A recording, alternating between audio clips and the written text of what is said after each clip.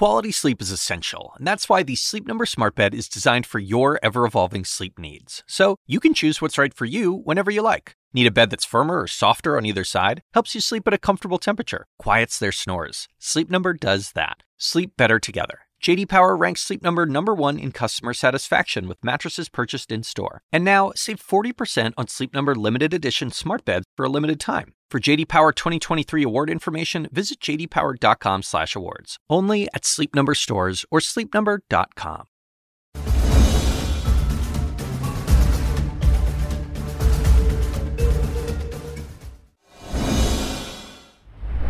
Good evening, everyone. I'm Allison Camerata. Welcome to CNN Tonight.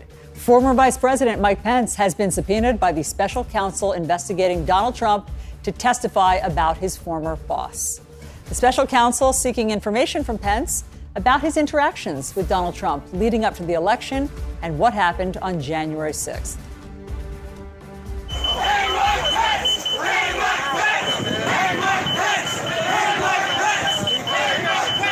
Nothing like that or like this has ever happened before, so we're going to talk about that in just a moment.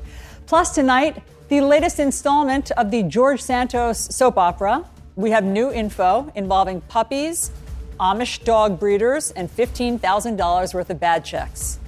And what liberals can learn from Ron DeSantis. There's a piece in the New York Times that warns liberals not to underestimate DeSantis. Quote, he may resemble Trump in politics, but not in his intellect or resolve. Let's get right to the news. Here with me in studio, we have CNN political analyst Natasha Alford, former assistant special Watergate prosecutor Nick Ackerman, and CNN anchor John Berman. Seamless, people. Seamless. You walked all the way over here. Very nice. Across a bridge, okay, everyone? Pretty good. Great to have all of you guys. Nick, obviously they want to talk to Vice President Pence.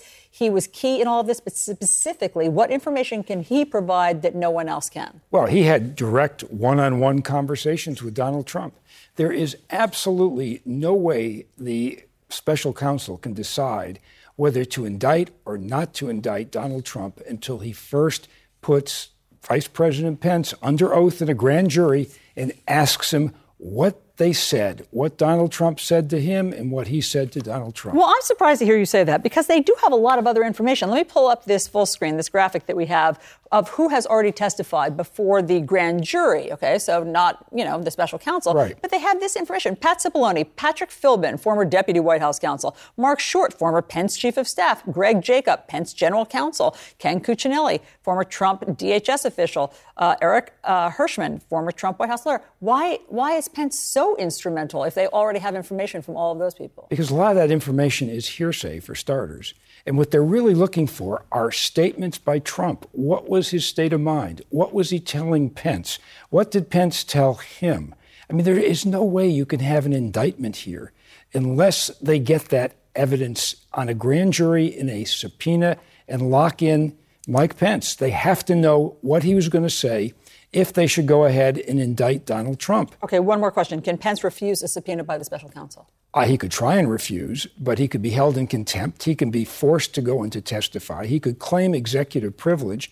But I think that ship has already passed. I think that Pat Cipollone, as you just mentioned, was in before already in the grand jury. That issue about executive privilege has already been litigated in front of Judge Howell in the District of Columbia. So I don't see that he's got any room here other than to go in, tell the truth, and cooperate. Natasha, your thoughts? I wonder about the lack of willingness to just cooperate, right? It seems as if Mike Pence wants to walk this tightrope between still sort of being loyal to Trump, still being seen as a hero in this moment. And you just wonder why. Like, what is it that he's still holding on to after all of this time, considering that Donald Trump was more than willing to throw him under the bus? The memoir that he put out, the fact that he was willing to talk about some of those interactions on that day, if you're willing to put that in the memoir, then you have to be willing to speak when the time comes. John? Mike Pence knows exactly what Donald Trump told him to do or didn't tell him to do. He knows whether Donald Trump, the president of the United States, told him, Mike Pence, to use a power he did not have to overturn the election. His testimony on that is key. But you know who Mike Pence could have told about that conversation if occurred up until now? All of us. Anyone. To Natasha's point, if Mike Pence wanted this information out there in an easy way, he could have done it at any time. But he's been playing a political game because he doesn't want to upset a potential Republican political base that he may need if he runs for president. Here's what he said to CNN about why he wasn't going to testify to the January 6th committee. So Congress, here's what he said. Congress has no right to my testimony. Congress doesn't report to the White House. The White House doesn't report to the Congress. And I truly do believe in defense of the separation of powers and to avoid what would be a terrible precedent. Is this different, John? Way different. There's no separation of powers here. This isn't a congressional subpoena. This is a federal subpoena from an investigation that happens to come from the executive branch. The special counsel is part of the executive branch of the Justice Department. So that argument has no water. Natasha, here's what he said. You were talking about his memoir. Here is what he said in his memoir. He said that he basically got a text, I assume from Donald Trump. You're too honest, he chided. Hundreds of thousands are going to hate your guts. People are going to think you're stupid. Right. Again, he includes the quotes that make him seem sort of to have the moral high ground in the moment that matters the most. But you have to wonder, there were probably so many other moments in which that moral high ground was tested, right? In which there were conversations that were had that indicated that something unjust was going to happen, or they were trying to overturn the election. And Mike Pence, he didn't speak up in those moments. So again, I am not really impressed by the selective quotes that he kind of puts out there to show how he responded in that moment. Nick, I'm still just surprised to hear you say that Donald Trump cannot be indicted unless the special counsel gets Vice President Pence's testimony, because here again, sure, we don't know exactly what he said, right, what he told Mike Pence to do, but we know all of this other stuff that happened, from social media to the rally to the not going basically MIA as the commander-in-chief and not putting out a statement for all of those hours. Except that the key piece of all of these schemes that Donald Trump was perpetrating, whether it was the fake electors, whether it was trying to get the state legislatures to put in new electors that were Trump electors, all of these items all hinged on whether or not Mike Pence would send these electors back to the states, back to the legislatures to have it redone. His whole point here of all of these items, all these different schemes that Donald Trump had cooked up, were basically geared towards Mike Pence acting outside of his duties as vice president rather than just the formality of voting, just counting up the electoral vote, of basically declaring that the vote was no good and it had to go back to the states. That was the whole point of what Donald Trump was trying to do. And when he couldn't get Mike Pence to do it, that's when the violence started. The whole idea was to stop that vote, to stop the Congress from doing anything, to have them go back home. In fact, I even think there was a plot to get Mike Pence out of the Capitol so that this couldn't go forward. Mike Pence thought that also. Right. I mean, that's why Mike Pence refused to get in the car. He didn't want to There's a car waiting right here for you. He was like, no, thanks. But he's the key guy. What a remarkable sight it would be if it ever came to a criminal case where charges were pressed and a former vice president was put in a courtroom to testify against his running mate, the president of the United States. Could you imagine something like that? I do want to present one reverse view of this, though. It's not impossible that people in Trump world think that Mike Pence's testimony could help Donald Trump. If Mike Pence were to testify, yeah, Trump asked me to do all these awful things, but during the whole time, Donald Trump really believed that the election was stolen, as ridiculous as that concept is. What Trump could argue is, look, I had no corrupt intent, and corrupt intent could be a key legal component to the charges against him. Yeah, it could, but the problem is he's involved in too many things. I mean, he was involved in the fake electors. He put John Eastman in touch with Ronna McDaniels to basically get her to cooperate on putting together these fake electors. He was involved in trying to get the Justice Department to cook up a phony letter that would go to the legislature in Georgia, so he had put in his own puppet attorney general in order to tell the legislature, look, guys, there's fraud in this election. You've got to do something about it.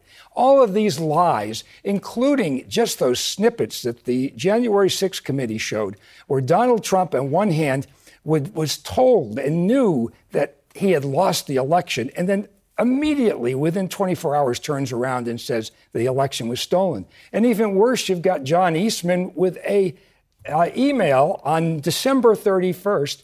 He's claiming to be Donald Trump's lawyer. They're concerned about Donald Trump swearing to certain facts about fake election results in Georgia. And John Eastman in that email says that Donald Trump knows that these are all false, so we can't really have him swear to the affidavit. Yet what do? They file an affidavit in federal court sworn to by Donald Trump. All one big lie. So I don't see how he gets around corrupt intent. Corrupt intent is simply doing something with an improper purpose. And clearly the improper purpose here was to try and keep himself in power, even though he lost the election. Okay, Smarty Pants, Look, you want to retract I your didn't say theory it was a there, good John? argument. I didn't say it was a good argument. I just said it was an argument. Nick, shut it down. An argument. Yeah. I'm making an argument. And Nick dispelled it. There you go. We do that in law school all the time. I know, that was a real, actual lesson in brilliance. Thank you all very much. Coming up, he lied about his resume. He lied about his family. He lied about being Jewish. In the latest George Santos saga, now it's about puppies. Why he was charged with theft in 2017 over some checks. We'll explain.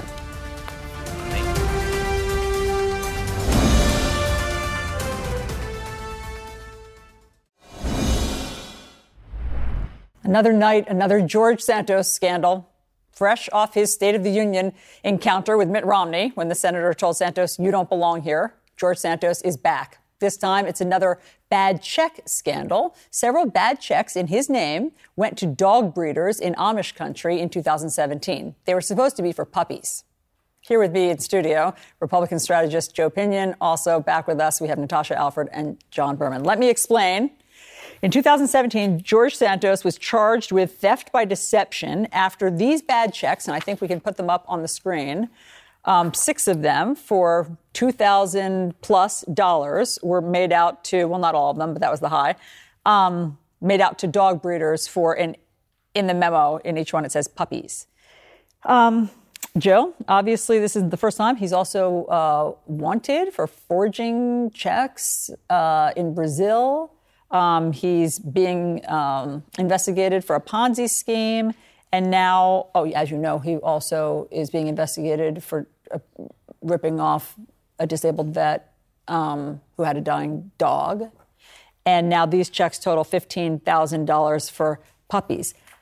At what point, what's the breaking point for Republicans when they've had enough? Look, I think, again, we just have to take a step back. I think all of the accusations in isolation by themselves are probably horrendous. The compound impact of them should shock the conscience. But unfortunately, and I say that in a very serious way, we are a nation of laws. That means that you are, in this country, innocent until proven guilty. I would not sit back here and say I wanted to sign up for defense of George Santos, but I will simply say that still has to mean something. And until he has been indicted, until he has been convicted of a crime, I think the notion that we just start removing members of Congress by virtue of allegation is a very slippery slope. Okay, so the breaking point for Republicans would be conviction, you're saying? Well, I think that's just the precedent that already exists in some cases. I think there are many members who have certainly not had the litany of issues that George Santos has had, but I think on both sides of the aisle we have seen that when you have members of Congress that get indicted but certainly convicted, I think that is when they end up heading off to the proverbial guillotine. Yes, but sometimes, John, they're actually tossed out because of an ethics investigation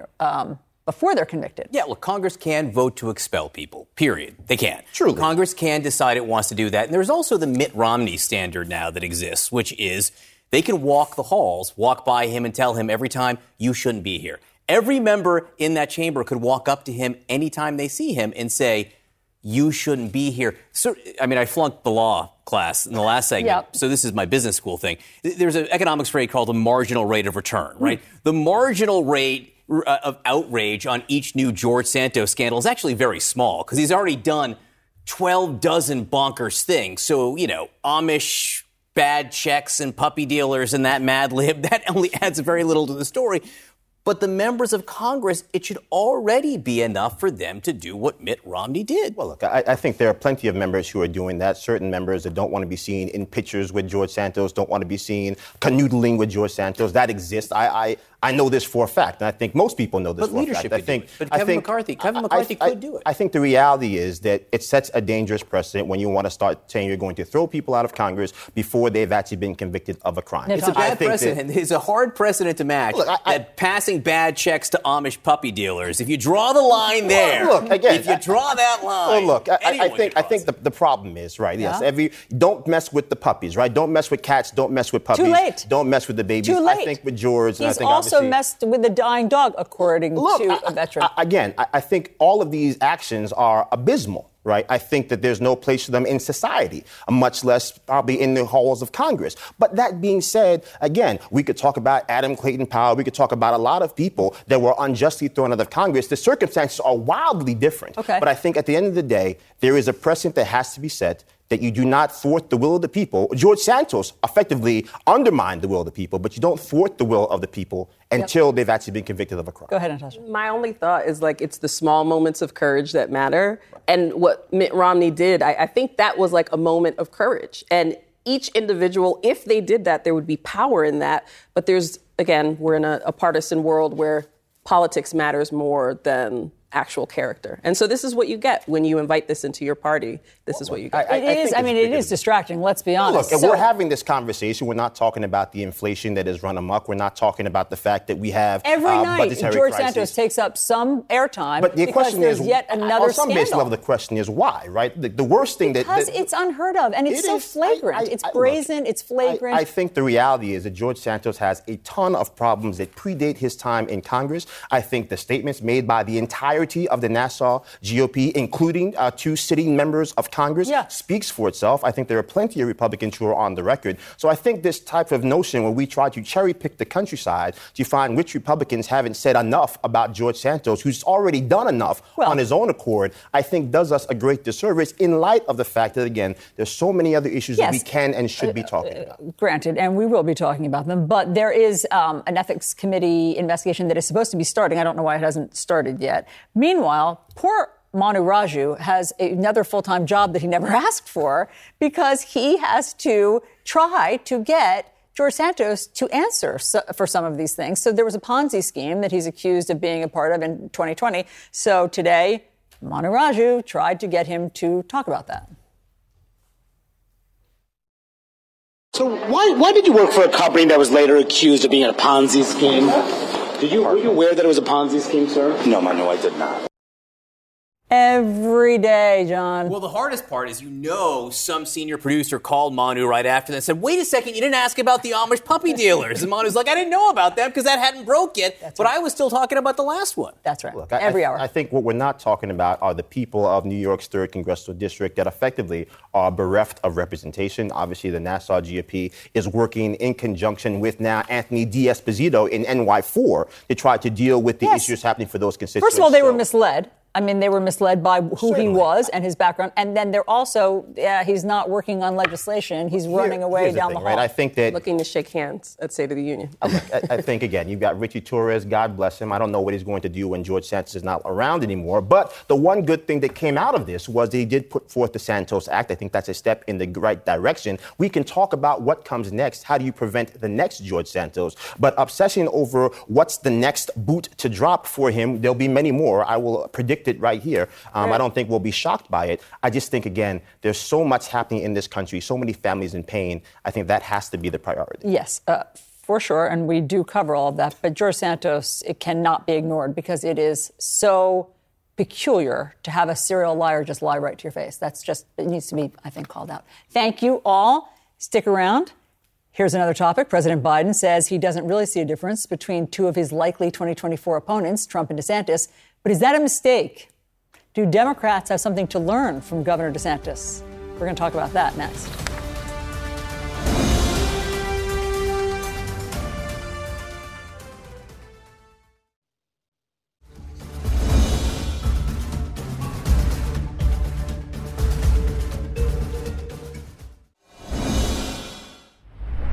President Biden saying tonight that he's not ready to decide if he'll seek re-election, although he's been dropping hints like crazy, even holding an event today in Florida, a key state, obviously, in the 2024 race. It's also home to two potential Republican rivals, former President Trump and Governor Ron DeSantis.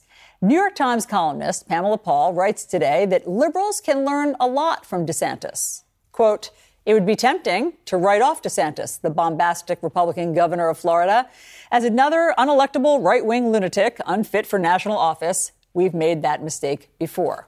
We're back with Natasha Alford, Joe Pinion, and John Berman. So, Natasha, basically what Pamela Paul is saying is that DeSantis is not Trump. People who think that he's the newfangled Trump, he's not Trump. He's stolen a page from Trump. Mm-hmm. But her argument is we shouldn't underestimate DeSantis. He may resemble Trump in his politics, but not in his intellect or resolve. Compare their respective backgrounds, whereas Trump's acceptance into the University of Pennsylvania, after an academic record notable only for its mediocrity, was an egregious example of leveraging personal connections. DeSantis, the son of a TV ratings box installer and a nurse, actually earned his way into the Ivy League. DeSantis is demonstrably intelligent and industrious. He worked his way through Yale while playing baseball and graduated magna cum laude. Sounds like she's really impressed by his resume. I think she's saying we shouldn't no one should underestimate him. I think that was a lesson learned with Donald Trump, though. I think when Donald Trump won, that changed our standard for everything. And I think that Ron DeSantis shouldn't be underestimated, but I do think that he's just using a playbook that we've seen before, right? I don't necessarily think that it's new. He has more governing experience than Donald Trump did when he came into office. He has been able to play the culture wars really well in Florida, right, and play to the base. But I don't think people are underestimating him. If Donald Trump could win, Ron DeSantis definitely could win. I think people are actually more afraid of what would happen if Ron DeSantis wins because he's actually implementing things that are terrifying. John? I think it's I thought this article was interesting, the column, but it's a weird straw man that's being set up here because I don't know who's underestimating Ron DeSantis. I think they're very cognizant of the challenges, the unique challenges that he poses. I think there are two really interesting things. Number one, there's the Trump-DeSantis dynamic. Does DeSantis even get through a primary and how they're going to go after each other? But if Democrats do face him, I do think that they are going to be posed with a challenge based on what they said about Donald Trump for 4 to 6 years, which was that Donald Trump is a unique threat to democracy, that our concerns about Donald Trump are something different. Barack Obama used to say so much in his speeches. He says, well, look, I mean, it's one thing about arguing with George W. Bush. I had an issue with his policies, but I wasn't terrified for the nation or shaking in my boots over what he might do to the foundations of our system. That's what they said about Trump. I don't think they can go and put that mantle on every Republican necessarily. Right. So I'm very curious to see if they try to do that because I don't know that it will resonate quite the same way. I don't think it's every Republican. I think there's something uniquely painful about this route that DeSantis is tapping into, right? We're talking about really personal things, Black history, the pain and trauma that African Americans have faced in this country to attack that head on, or the teachers and students who are on the front lines in classrooms to say what they cannot learn, to have your administration ask for a list of staff and programs and activities that are around diversity and inclusion. America, I believe we envision ourselves as being beyond that. Like, we've decided that diversity matters, that we believe in those principles. I think that the mainstream is there. And so when he does that, I actually think he's setting himself up to create more of a fight. Although, I mean, obviously his approval ratings are high in Florida. Well, look, what do you think of him? I think there's a lot to unpack here. First and foremost, I would agree you can't underestimate Ron DeSantis. I think underestimate's the wrong word. I think it's dismiss. I think whether you looked at the extremeness of George Santos, who set a new bar for over the top, or whether you're talking about just your everyday Republican. The reason that Newsday missed what happened with George Santos, the reason why so many people dismissed the reality that Ron DeSantis became the first Republican since 2002 to win Miami-Dade is because of the fact that so many people in the media and so many people on the left have decided that by virtue of simply being a Republican, you are extreme, that all Republicans are extreme. I don't know that that's true. I disagree. But hold on, Joe. Let me just argue that because Ron DeSantis is doing things that are noteworthy for the culture warrior in him. I mean, he's doing things that are not just sort of standard Republican. I mean, what is standard Republican? I mean, I think there's one person that writes all the tweets for Senator Schumer and leader or the minority leader and Hakeem Jeffries. I mean, every single tweet is MAGA extremist this, MAGA extremist that. If you have decided writ large that every single Republican is a MAGA extremist, except for those Republicans who have effectively disavowed their own party and agree with your ideologies, then on some basic level, there is no distinction. And I think that is what this author was trying to tap into, this notion that so many Democrats have decided there is nothing redeemable about being a Republican, that Joe Biden can get on stage and quote the words of Abe Lincoln, but all the times in between the quoting of Lincoln, he is effectively calling half the people that call this country home people that do not deserve to take the actual mantle of being an American. Well, I don't know about that. I don't think that Joe Biden plays that card often. Well, Joe Biden... Well, depends on the day. I don't know about that. He says MAGA Republicans very specifically, and what he... Again, who is MAGA Republicans? It's becoming this. It's become this thing where it's just this. It's whatever you need it to be in the moment. Well, that's what wokeness is. That's what the right does with wokeness. Well, I would Whatever agree with they you. need wokeness to be. I would tend to agree with you. Anything that has to do with progression, inclusion, diversity, that goes under woke, and there's an actual act, Stop Woke Act, that is in place because of Ron DeSantis. So he is actually picking these fights. But would you say, to Joe's point, saying? would you say that Ron DeSantis is a MAGA Republican? Oh, absolutely. So he's in that category. So here's my thing. Who are the non-MAGA Republicans at this point? And this is all I'm saying. I think that we have gotten to a point where 25% of Republicans may hold views that are prescribed to all Republicans, and when there is effectively 25% of Democrats that prescribe to a view, somehow it's their view and their view alone. So whatever that standard is that we're going to set to say, hey, we're going to have cogent public discourse, we have to be consistent in simply saying, here are the parameters, here are the guardrails, because the inability to do that actually prevents Republicans from engaging in good faith when they know that you're literally going to find that most extreme iteration of anything any person with that letter next to their name has done and prescribe it to them. There is no discourse in Florida. It's literally being shut down and legislated into law. Well, so we can't even have a conversation about discourse when you have a governor who is telling teachers what he is legislating a lot of they can talk about. To be clear, I think, again, there are things that Ron DeSantis has done that I agree with. There are things that he has done that I disagree with. What do you disagree with? The most important conversation we should be having is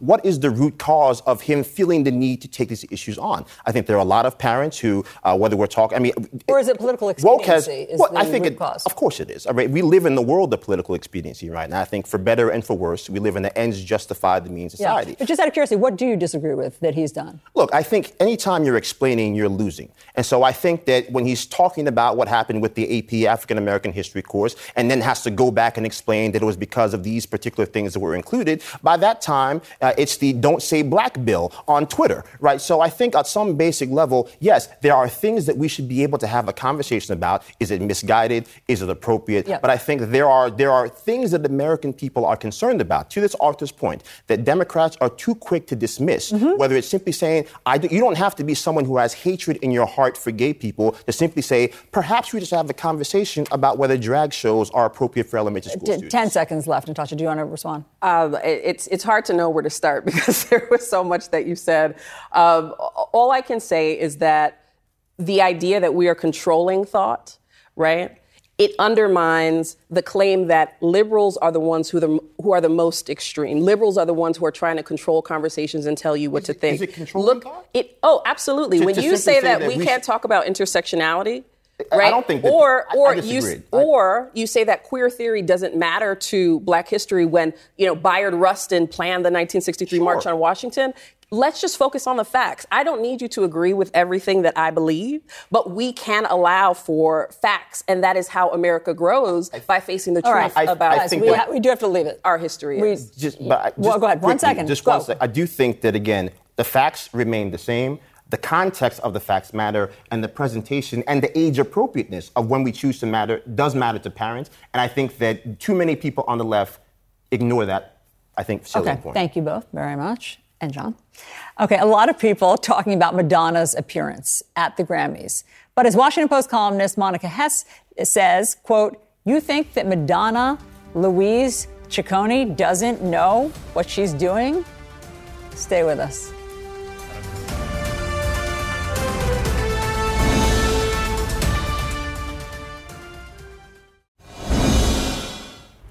What's going on with Madonna?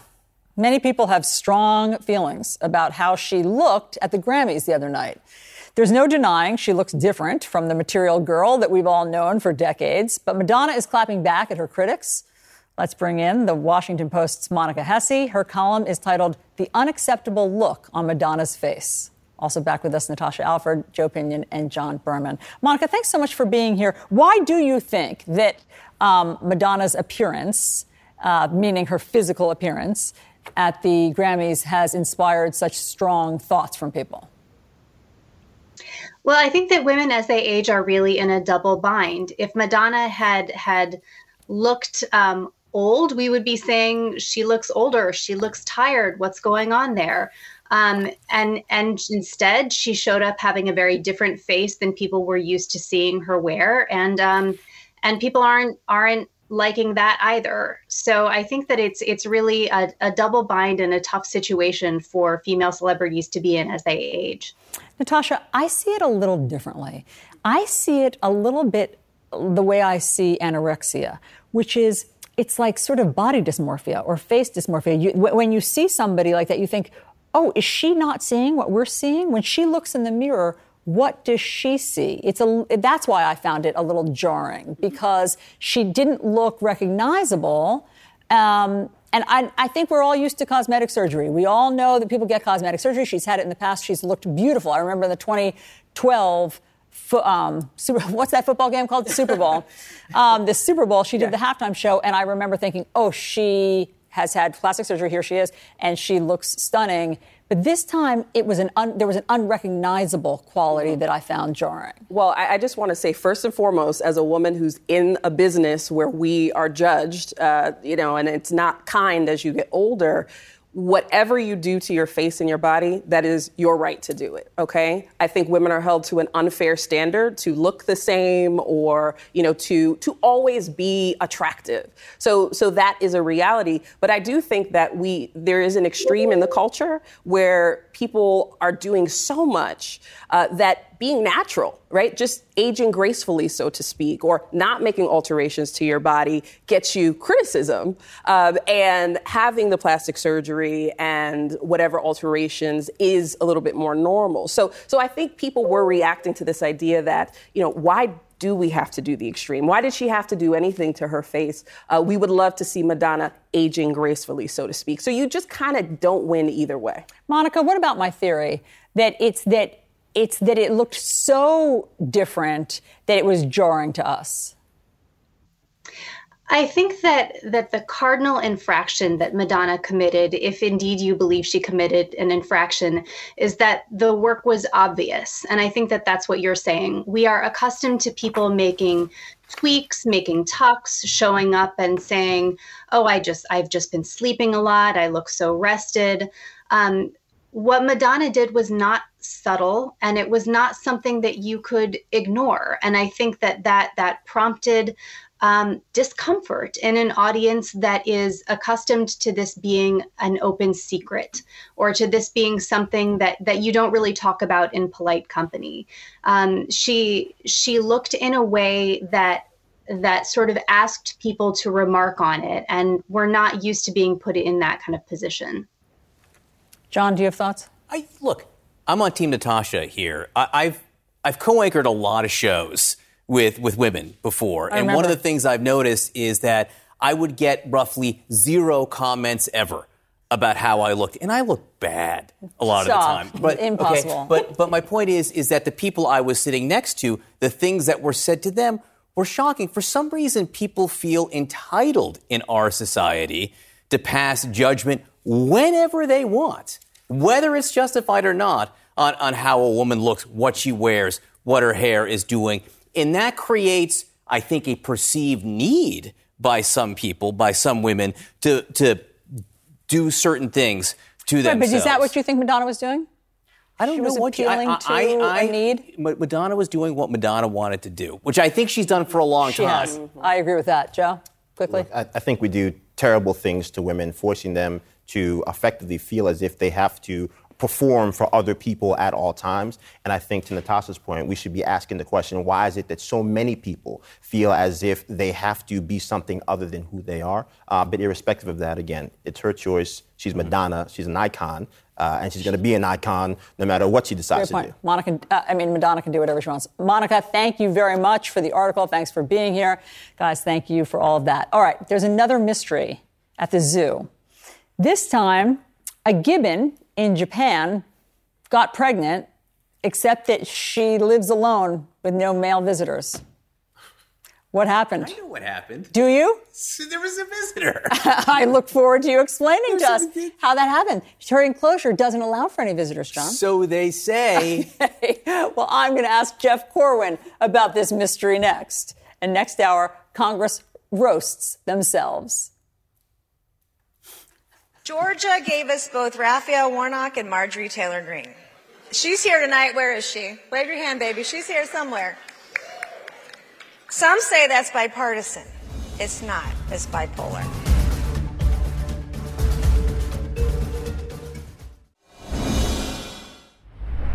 Two zoo mysteries tonight. On the heels of animal tampering cases at the Dallas Zoo, what may be a copycat crime at the Houston Zoo. Officials there investigating possible vandalism to the brown pelican habitat. But there's an even bigger mystery at a zoo in Japan. How did an ape that lives alone in her enclosure without any male visitors get pregnant? Let's get some answers from wildlife biologist Jeff Corwin, host of Wildlife Nation. We'll get to the pregnant ape in a second, Jeff. But let's first start with what's going on at the Houston Zoo, because just last night you were on the program and you were saying you were concerned about copycat crimes. And so what was happening at the Dallas Zoo maybe has now bled over to the Houston Zoo in the case of this brown pelican. Yes, good evening, Allison. We're seeing this in a number of zoological institutions throughout the country.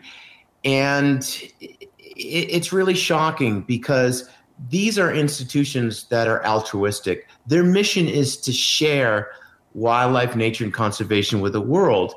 You know, they're not a state penitentiary. It's not about super security. Although the Houston Zoo has incredible security. Allison, the Houston Zoo is a world-class zoo. It's probably one of my most favorite zoos in the country, certainly the greatest zoo in Texas. And so how did it happen? I mean, so what do you think went wrong? Well, I think we're getting these delinquent, sociopathic, narcissistic kleptomaniacs, and they're copycat crimes. And they're going to these institutions in places that are designed to share nature with the world with adequate amount of security, but they're not designed to deal with intent of focused criminal actions like this. And that's what the challenge is today. This is something new. Historically, we've not had problems with people stealing wildlife from zoos, but now we're seeing this across the country, from New York to Philadelphia, and even in Texas. All right, we'll talk about what to do later because, unfortunately, I assume we will have you back on since this seems to be a trend. But we have to talk about the mystery at this Japanese zoo of this pregnant gibbon, a female who lives alone, hasn't had any male visitors. When I read this, Jeff, I was afraid this story was going to end in a very dark and twisted way. But it turns out that they are solving the mystery here. When you heard this, did you have any sense of how she could possibly have gotten pregnant? You have this incredible story arc of life on Earth as it's been happening for millions of years. And you have a little pencil hole-sized hole in the fence. And was it really that's how it happens. Hold on a second. Was it really a pencil hole-sized hole? Well, maybe I'm being too judgmental about this, but this has happened before where they think a female is isolated and she is protected, but she's feeling a little amorous. The fellow primate next door gets a sense of that, and he has a way to get from point A to point B. Yeah, except he has a way to get only one body part from point A to point B, because what I feel That's all you need. Apparently it is. You're right. Yeah. I mean, I feel like basically, I'm thinking of a number 2 pencil eraser, and that's about all you need to pull this off. Wow, that is really visual. Thank you for that. So we should just let everybody know that after 2 years of investigating, the zoo did a paternity test because she got pregnant and had the chimp.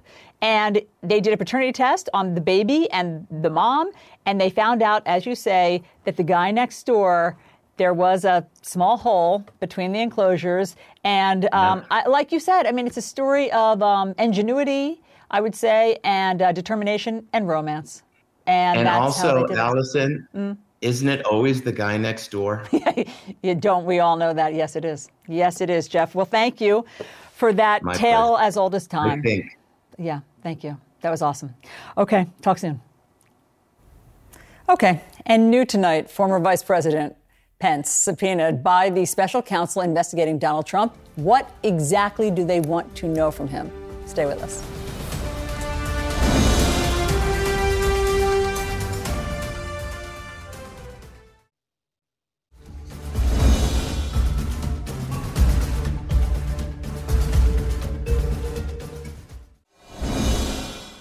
Former Vice President Mike Pence has been subpoenaed. This is a major move by the special counsel investigating Donald Trump's efforts to overturn the 2020 election. Pence was key to Trump's plans to stay in power. Here's what the former president said on January 6th. I hope Mike is going to do the right thing. I hope so. I hope so. Because if Mike Pence does the right thing, we win the election. All Vice President Pence has to do is send it back to the states to recertify, and we become president, and you are the happiest people. Okay, I want to bring in CNN Chief Law Enforcement and Intelligence Analyst John Miller, also legal analyst Jennifer Rogers, and Senior Law Enforcement Analyst Andrew McCabe, the former FBI Deputy Director. Great to have all of you here tonight. Jennifer, I want to start with you. We had Nick Ackerman on last hour, former Watergate prosecutor, who said that without Pence, there's no indictment, that the special prosecutor doesn't bring an indictment without Pence's testimony. Do you agree with that?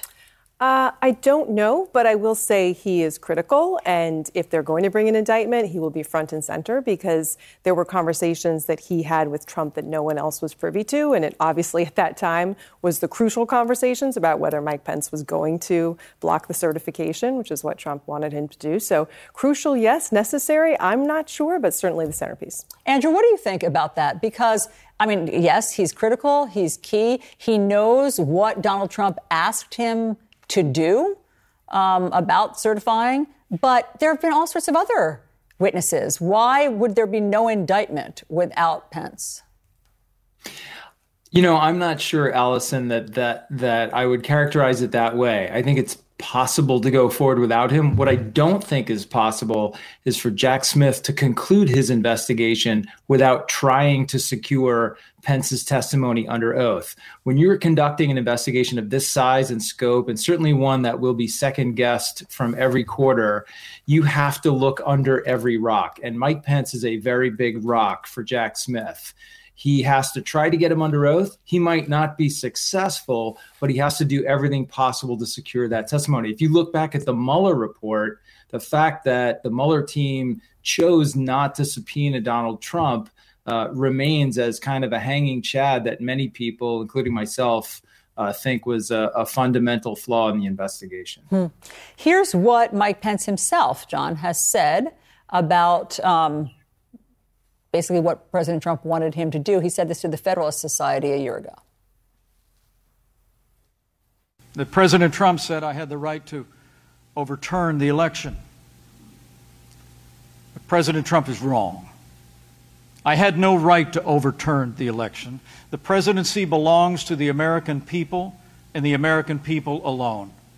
And frankly, there is no idea more un-American than the notion that any one person could choose the American president. So there are times that he will talk about it, and so we don't know if he will talk to the special counsel, but there's times he wants to get it off his chest. He's also written about it in his memoir. Well, I think Jen and Andy summed it up, which is there are conversations that Mike Pence had with Donald Trump, likely alone, possibly with others, where his direct testimony is critical.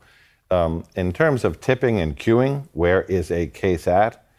When you are Jack Smith and you are subpoenaing the former vice president of the United States, it's a pretty good signal that that's one of the interviews, if not the interview you save for last, because you want to have all of your investigative ducks in line before you talk to that critical witness. You want to be able to counter that with any kind of questions where you know everything you could know at that point. So it could be telling us that Jack Smith is rounding third base. That's really interesting. Here's who has already testified to the grand jury. So not to Jack Smith, the special counsel, but to the grand jury, who can also testify, I think, to President Trump's state of mind. So that's Pat Cipollone, the former Trump White House counsel, Patrick Philbin, former deputy White House counsel, Mark Short, who's Pence's chief of staff, Greg Jacob, former Pence general counsel, Ken Cuccinelli, former Trump DHS official. So it seems like they have some information that they can rely on, even without Pence. But what if, Jen, he says executive privilege, he invokes executive privilege, then does he not have to testify? He will testify. The question is, how long will it take? So if he does try to invoke executive privilege, then DOJ through the special counsel will go to court and they'll fight it. But the law here is clear. In a criminal matter, if you have testimony that you need, that is important, and you can't get it from elsewhere, that's the key here, then that will trump any executive privilege. That's very clear Supreme Court precedent, U.S. versus Nixon. So that's not the case for congressional investigations, which is why Congress didn't have the ability to force people to testify in the same way. But he will lose that fight, and he will testify. The question is, how much litigation do we see before that happens? That's really interesting, because I hadn't heard it spelled out that unequivocally before. And so, Andy, do you agree that this means Jack Smith is rounding third base in terms of being close to being done? Well, I'd like to think so. I think it's as good a sign as we've seen so far. So it's entirely possible that he is. And I think in addition to that list of folks that we know went in front of the grand jury, there are likely many others who didn't go to the grand jury, but who participated in voluntary interviews with the investigators, and for whatever reason, they felt they didn't need to put them in front of the grand jury. So they've done a lot of work. Jack Smith is a very aggressive, lean-forward prosecutor, and there's every indication to believe that he's carrying that style through this investigation. John, he can also, I assume, set some conditions. I mean, this actually goes to both of you.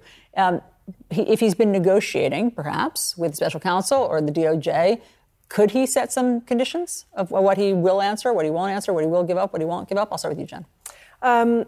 Somewhat. I mean, they're going to want his testimony under oath. They would prefer to have him interviewed first with FBI agents, so not technically under oath, but still with the possibility of a false statement. So they'd rather do that than just put him in the grand jury, and Pence would probably rather have it be that way, too, so he can bring his lawyer with him. So they may be negotiating about that and things like that. Could he do written answers? I mean, I remember that was an offer, I think, to Donald Trump. No, I mean, in theory, if the special counsel agreed, but they will not agree to that. They want his actual statements, right? So there may be some negotiations there, but he will not be able to say, I only want to answer some questions and not other questions, because if he tries that, like there's executive privilege, I don't want to answer these questions about that, that's when they'll go to court and get the ruling that he has to. John?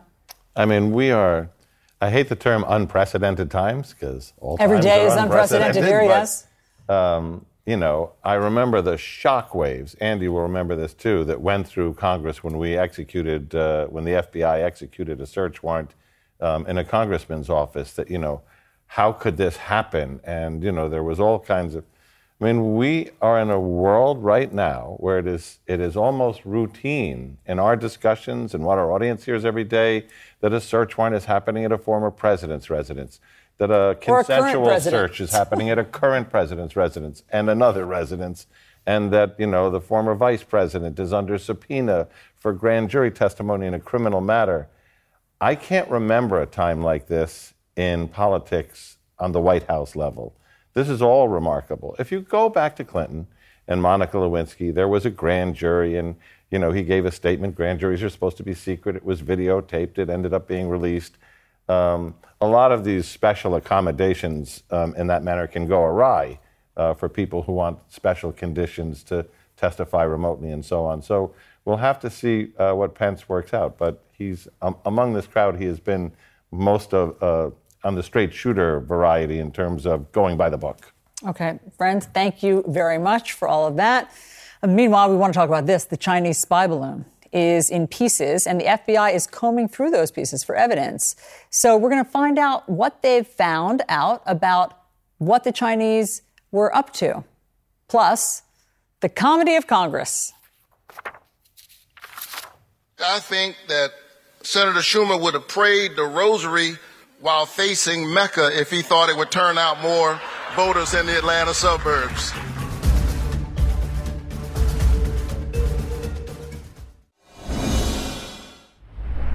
Okay, check out these new images. Evidence of the Chinese spy balloon is now in FBI hands tonight. Officials say the balloon was capable of monitoring U.S. communications. Former FBI Deputy Director Andrew McCabe is back with us. Andy, I was struck by the pictures of the FBI looking in the ocean, like hauling stuff out of the ocean after the balloon was shot down and, debris spread over miles. What are they looking for, and how can they find it? I mean, what exactly? There are some little pieces. How will they be able to determine what that balloon was doing or gathering? Yeah, so Allison, so those photographs are very familiar to me. I actually started my career in the FBI back in 1996 working on the TWA Flight 800 case, where we spent months trawling the Long Island Sound, picking up tiny pieces of a shattered airplane and reassembling it in a hangar. So this is some of the work that the FBI does, better than any other organization on the planet. They're very, very good at understanding what they're looking for, at using technology to find those things, whether that's at the bottom of the ocean or the bottom of a lake or in someone's house, and then taking that material back to the lab to really tear it down to its elemental pieces to understand where it came from, what it's used for, and who's responsible for it. So I'm confident that that's exactly what they're doing now. And as I understand it, the reason that the FBI is doing all of this because it could be used as evidence in future criminal charges. How would that work? Who can be charged criminally? Well, we don't know yet. And I think that that's always a possibility that the FBI kind of holds out there, right? So they'll do this examination and they'll preserve all this material so that it could be used as evidence. But truthfully, their main goal here is to understand what this equipment was used for and how it might have been threatening our national security. The intelligence collection from an operation like this is far more valuable to the FBI and to the country than really the idea of bringing an indictment against a person located in China or some other foreign place that who you'll never really see in a U.S. court. So I'm confident that there are probably partners from the intelligence community and other agencies who are participating in the examination of what they bring up.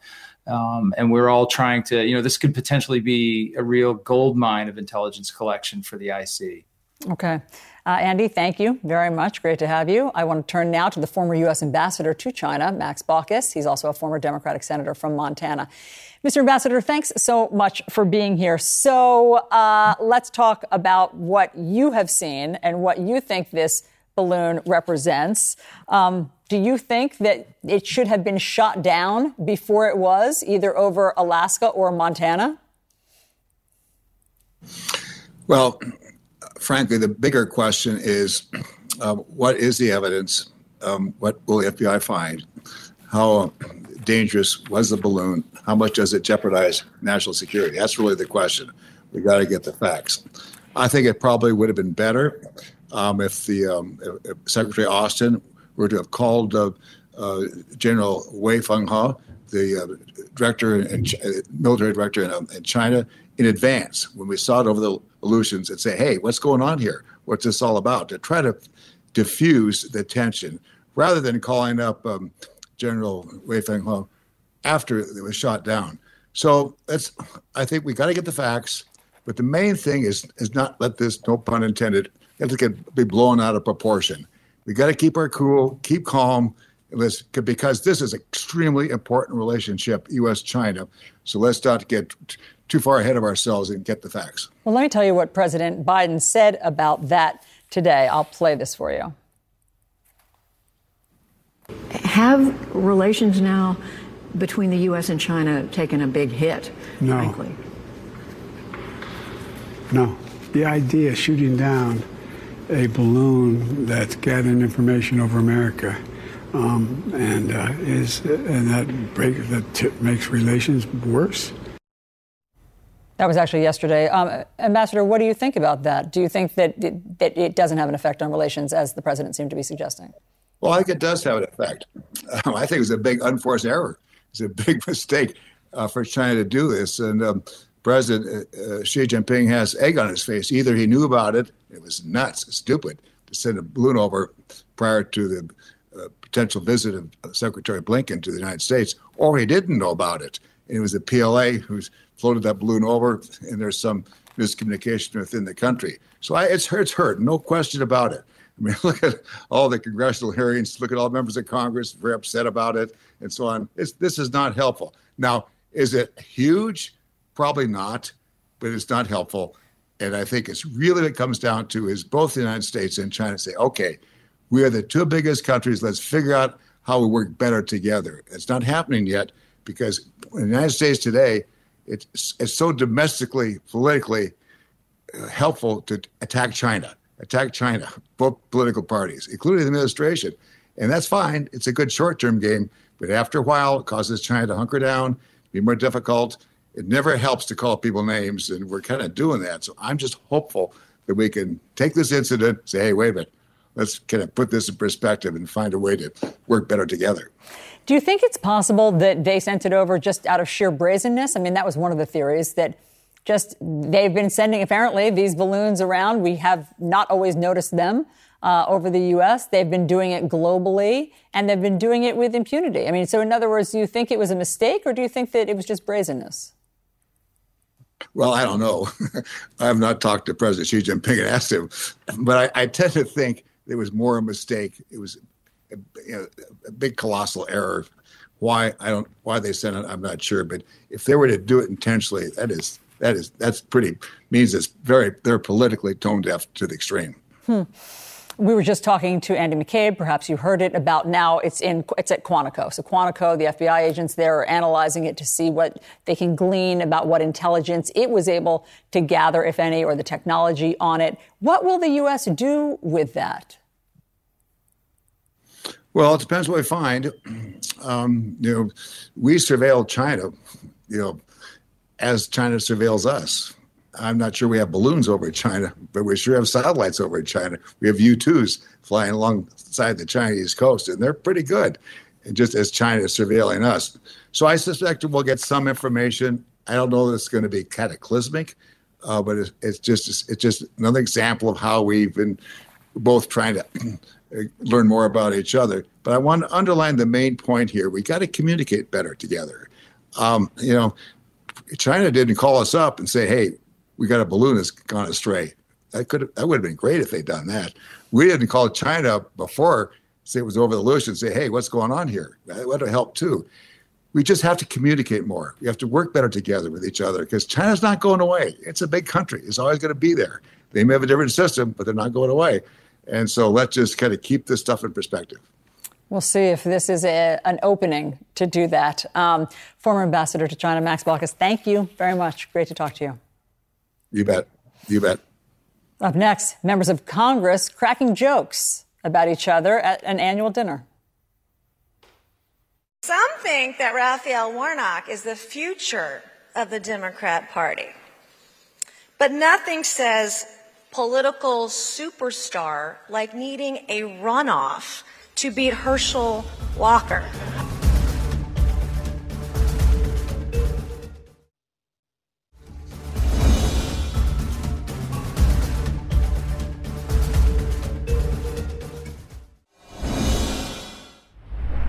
Republicans and Democrats roasting one another at the Washington Press Club's 77th annual congressional dinner. And Nancy Mace, well, she slayed. Check her out. There's only one reason that I was chosen to be your Republican speaker tonight. It's because Kevin McCarthy couldn't get the votes. Thank God he's not here tonight, because I will probably be called into the principal's office tomorrow morning. Did you watch McCarthy during the Speaker's vote? I know many of you were in the halls of Congress during that vote. I haven't seen someone assume that many positions to appease the crazy Republicans since Stormy Daniels. It only goes downhill from here, people. I mean, come on. But let's be honest. We all knew that Matt Gaetz would never let the vote get to 18.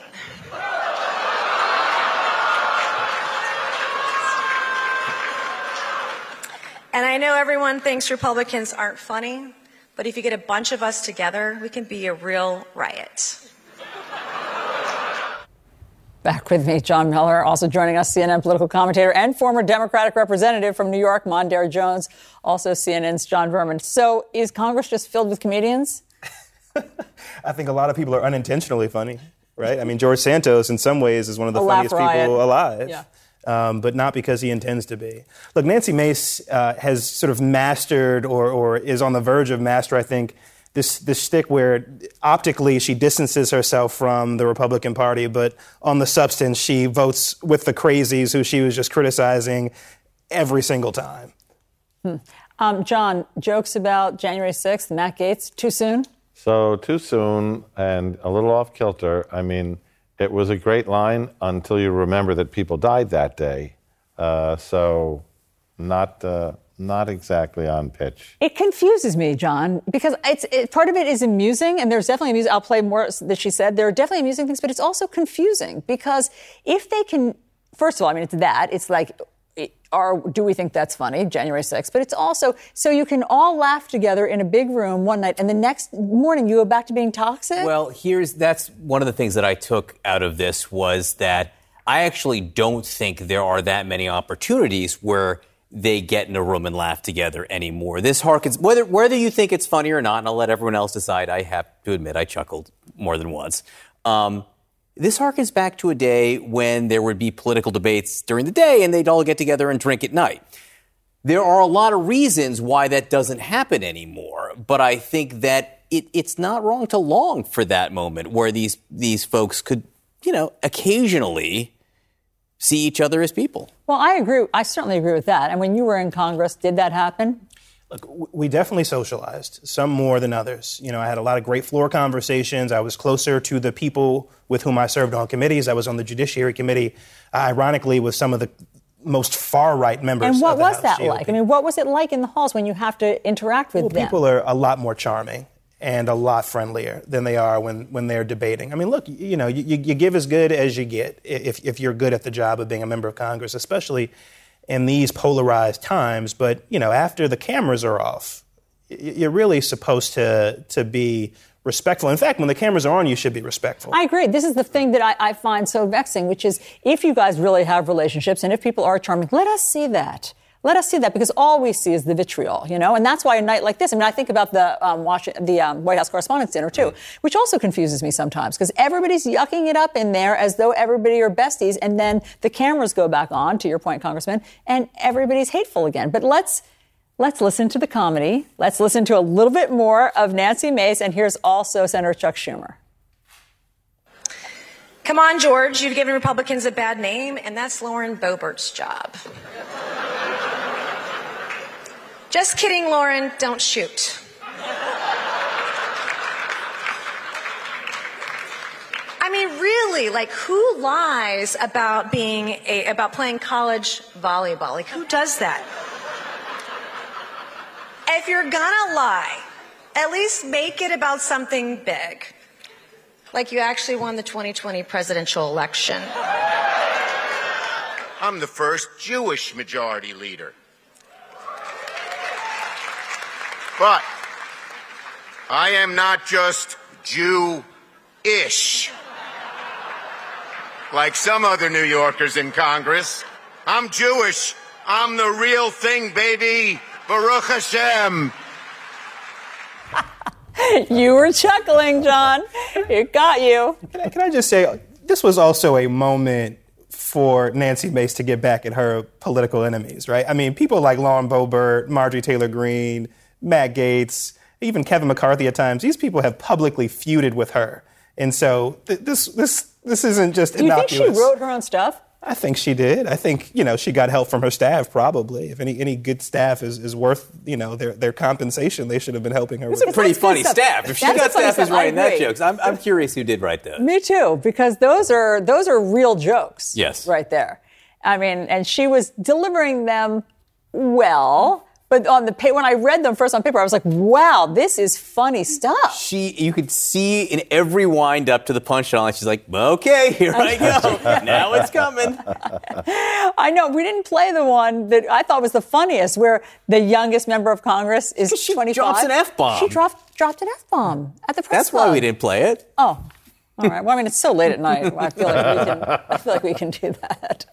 She said, I'll just tell you guys. She said, so she was talking about the youngest member of Congress, and he's 25, and she said, F you, I have stretch marks older than you. I like that. Miller Time laughed again. I know. That's good. See, John, we're listening you up, aren't we? Mm-hmm. I needed that. Okay. You're welcome. All right. Meanwhile, the sitting president typically grants a pre-game interview to the network hosting the Super Bowl. This Sunday, it's on Fox. And it seems as though President Biden has not committed to that interview. Will he? Should he? That's next.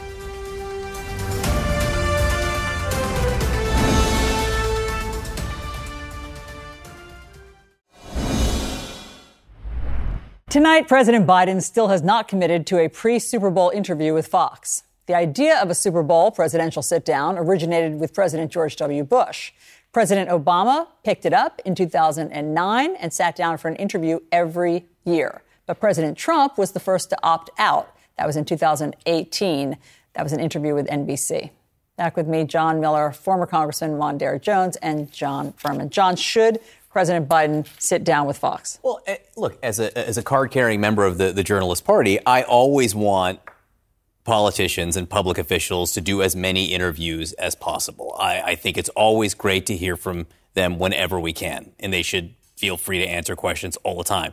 That said, I've covered enough politicians, people who run for office, to know that they do what they think is best for them. If the White House and Joe Biden's political advisors think that sitting down with Fox News would be good for them, he'll do it. If he doesn't, he won't. Seems a little late. I'm guessing they're not doing it. I don't think it's going to happen. I don't know, but it seems like they would have to be planning it already. But, Congressman, my point is this. I don't think the Fox audience often gets an accurate or unfiltered view of President Biden, because many of the hosts there slice and dice him 6 ways to Sunday. And so it's an opportunity where he could reach their audience in a way that he normally doesn't. In theory. I don't think the people at Fox News are part of the journalism party. They're not real journalists. I mean, every chance they get to distort this president's record, and it's not mere policy disagreements. I mean, those are fair game, right? But it's the vitriol, it's the blatant lying, it's still to this day the election denialism, it's the platforming of avowed white supremacists. I'm not going to second guess this president's decision not to sit down with these people. Look, Pete Buttigieg does a great job when he sits down with Fox. So what about that? I mean, there's an advantage maybe to it. I mean, I don't know the answer, but I'm not talking about the people at Fox, though it would be rewarding them. I'm talking about the viewers, if they deserve to hear this, because it's a huge audience. I mean, the Super Bowl, it doesn't get any bigger than that. So you think no, though, he shouldn't. You're right. Look, the president had a huge audience during the State of the Union. When he spoke to tens of millions of Americans across the country and the world even. And so I'm hopeful that that was effective. It got great reviews. And I think the White House is thinking about this and has made a decision that it's not going to be in his best interest. But also a decision has not been made as far as the reporting is. That's right. But I'm guessing the Super Bowl gets higher ratings than the State of the Union. Yeah, and the commercials are better. Mm-hmm. Mm-hmm. So I think he should. I hope he will. It's a tradition. I go along with John, which is more interviews are better if you're communicating. I get that the White House Communications Office has to look on Fox News as a hostile domestic power, and why would you send your player in there? But on the other hand, I think that Joe Biden is a good communicator. I think we saw a piece of that even in some hostile territories the other night, and tradition matters. We've been talking on this show literally all week about civility and the loss of it. Let's hope that there's enough civility and respect for the President of the United States that they can at least have a useful conversation for both. Here's the, speaking of tradition, I'll just put up on the screen. So Obama spoke to CBS in 2013. Then he did sit down with Fox. And the next year, NBC, CBS. Trump did Fox first. And then he opted out of NBC, I'm told, because that was when he was going after the football players for taking a knee. And he thought that, I guess he didn't want to be asked about that. 2019, CBS. And then he did Fox again. And President Biden did CBS, NBC. He has not granted Fox an interview during the entire time that he's been president. But, John, what about that? That he could just reach, a huge swath of Americans. Look, he could. The one thing that all those interviews you had up on there in the screen, the one thing they had in common is each of those presidents thought it was good for them to do. Again, this is capitalism. They do it if it thinks it benefits them, if they can profit from it. If they don't, they won't. I think it's that simple. I mean, he wouldn't be sitting down with Hannity, right? He's not going to sit down with Tucker. He would sit down with Bret Baier. And so it would be I think, for the president, I think that there are some settings that he's not a great communicator in, and there are some that he's better. And I think a one-on-one he's good at, actually. Yeah. And so, he might want to seize on that. And we saw that when he went off script during the State of the Union. He was very deft in his interaction with a very rowdy, hostile and do you think he knew that was going to happen? I mean, there's some question about whether they crafted that. Look, I think whenever you accuse somebody of wanting to make cuts to Social Security and Medicare, even the dozens of them who've explicitly said they want to do precisely that. Are there dozens or are there three? Look, there are certainly more than three. There are three members of the United States Senate alone who are on video saying that. Others will say, I don't want to cut Social Security and Medicare, but I think we should make changes to it. But they don't agree with lifting the income cap when it comes to Social Security. So clearly they're talking about raising the age of eligibility, which is a cut, by the way, or privatization, which, if you were leading up to the 2008 financial crisis, would have also been a cut because your savings would have been wiped away. John, last word. I would be very impressed if they scripted that out and then did heckling during the rehearsals to see how to get through it. My faith in the communication shop would go up. All right, gentlemen, thank you. Really fun to spend this time with you. Thanks so much for being here. All right, 10 former NFL players suing the league's disability benefit program, along with Roger Goodell and the Disability Board, accusing them of arbitrarily denying disability claims.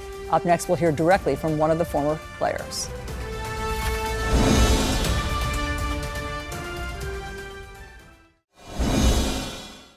Ten former NFL players are suing the NFL's disability benefit program, Commissioner Roger Goodell, and the Disability Board. The players accuse them of denying disability claims in an arbitrary and biased way.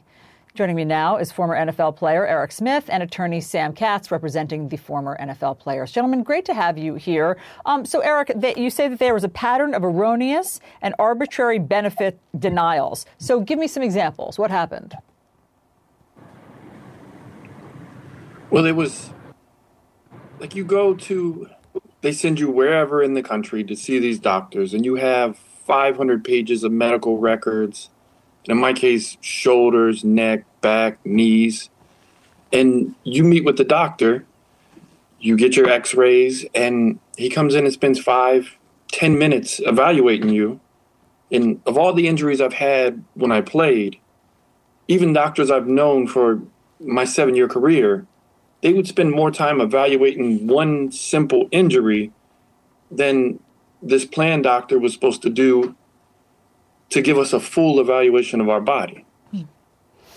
I was interested to read, Eric, that you suffered 13 documented traumatic brain injuries, but you were denied benefits in 2013. Then in 2015, as I understand it, you were seen by a different physician who was one of the lowest paid physicians. And he found that you had 20 line-of-duty impairments. So how do you explain that discrepancy, or how did they explain it? I feel like the best way to describe it would be pay to play. Like, they get paid to see more people. You deny more people, you get sent more people. So you get more money for denying people. So why wouldn't you deny them? In the lawsuit, Sam, you guys allege that between March 31st, 2019 and April 1st, 2020, so basically a year, 4.5% of the players were found disabled by physicians who were paid more than $210,000. In that same time period, 30% of players were found to be disabled by physicians who were paid between $54,000 and $60,000. So in other words, the lower paid physicians find the athletes more disabled. The higher paid ones don't. I mean, is it truly that just seems so blatant? Is it that obvious? It is. And as mentioned, there is powerful statistical evidence that strongly suggests that there's this systemic pattern that the higher the pay to the physician by the NFL Disability Board, the higher that physician's rate of denying benefits. One example is there's an NFL highly paid neuropsychologist who's received over $820,000 from the NFL Disability Board. And this neuropsychologist, across 29 different benefit evaluations, has never found any of the players to qualify. So that's a 100% denial rate. And this isn't an aberration. There's an NFL Disability Board neurologist, for example, who's been paid over $1.4 million. And across 33 line of duty and TMP evaluations, the physician, once again, has a 100% denial rate. Like, the statistics on this stuff show, across about 707 evaluations in the statistical sample, there's 112 board-paid physicians, and more than half of those have never found any player to qualify for TMP. So let me play for you, Eric, what Roger Goodell, the commissioner of the NFL, said about this. You're always going to have people who may think they qualify for it. Doctors disagree. The joint board disagrees. That's the way the system works. But I would tell you the benefits in the NFL are off the charts. What's your response? The benefits are off the charts, but it's nearly impossible to get the benefits that are going to benefit these former players that need these to improve their quality of life. Think about some of these guys don't have insurance because the NFL only provides you 5 years insurance after you finish playing. And the NFL always talks about player safety. We care about our guys. But as soon as you retire and you're done playing, they don't care anymore. They just pretend like they do. Sam, here's the NFL's statement. This is from the spokesperson, Brian McCarthy. I'll read a portion of it. The disability plan, which is established by the NFL as part of the CBA, includes an uncapped financial commitment to provide benefits for any retired player that meets the eligibility requirements set by the parties. These eligibility requirements and administrative procedures were developed after consultation with occupational, mental, and physical health experts. The plan annually provides more than $330 million to deserving players and their families. The NFL disability plan is fair and administered by a professional staff overseen by a board comprised, of an equal number of appointees of the NFL Players Association and the league, which includes retired players. Your response to that? Look, the defendants here have repeatedly, willfully, and systematically breached their fiduciary duty of loyalty through hostile and adversarial positions, bad faith, active concealment, misrepresentations, and failing to act in the interest of disabled retired players and their beneficiaries. A clear example of this is the board's consistent misrepresentation of the fact that all board-hired physicians are neutral, and active concealment that many are in fact biased. Another example is related to the plan's terms, stating that the committee members and the board members must review all facts and circumstances in the administrative record. Mm-hmm. And despite their duty to do so, as laid out in the plan and as laid out by federal law, as well as their representations to applicants, such as Eric, that they were doing so, the committee and board members have testified recently that their practice is not to review all of the evidence. Instead, they engaged in a pattern of rubber stamping the erroneous conclusions of physicians financially incentivized to deny claims. So, Eric, what do you want out of this lawsuit?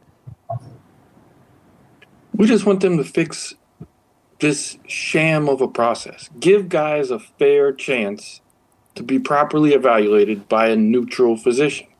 That's all we want. Like, we want guys to be able to have a chance to get the benefit that they deserve. Like, we spend so many years destroying our bodies, playing through injuries, and now when you've come to like your last resort and you're trying to improve your quality of life, you apply for this disability, and then you come in and you could have done your appointment over a Zoom call, basically. Well, Eric Smith and Sam Katz, thank you for your time tonight. Thanks for explaining all of this. We will obviously be watching what happens with the case. Really appreciate your time. Thank you. Thank you. And thanks, everyone, for watching. Our coverage continues. Quality sleep is essential, and that's why the Sleep Number Smart Bed is designed for your ever-evolving sleep needs. So you can choose what's right for you whenever you like. Need a bed that's firmer or softer on either side? Helps you sleep at a comfortable temperature. Quiets their snores. Sleep Number does that. Sleep better together. J.D. Power ranks Sleep Number #1 in customer satisfaction with mattresses purchased in-store. And now, save 40% on Sleep Number limited edition smart beds for a limited time. For J.D. Power 2023 award information, visit jdpower.com/awards. Only at Sleep Number stores or sleepnumber.com.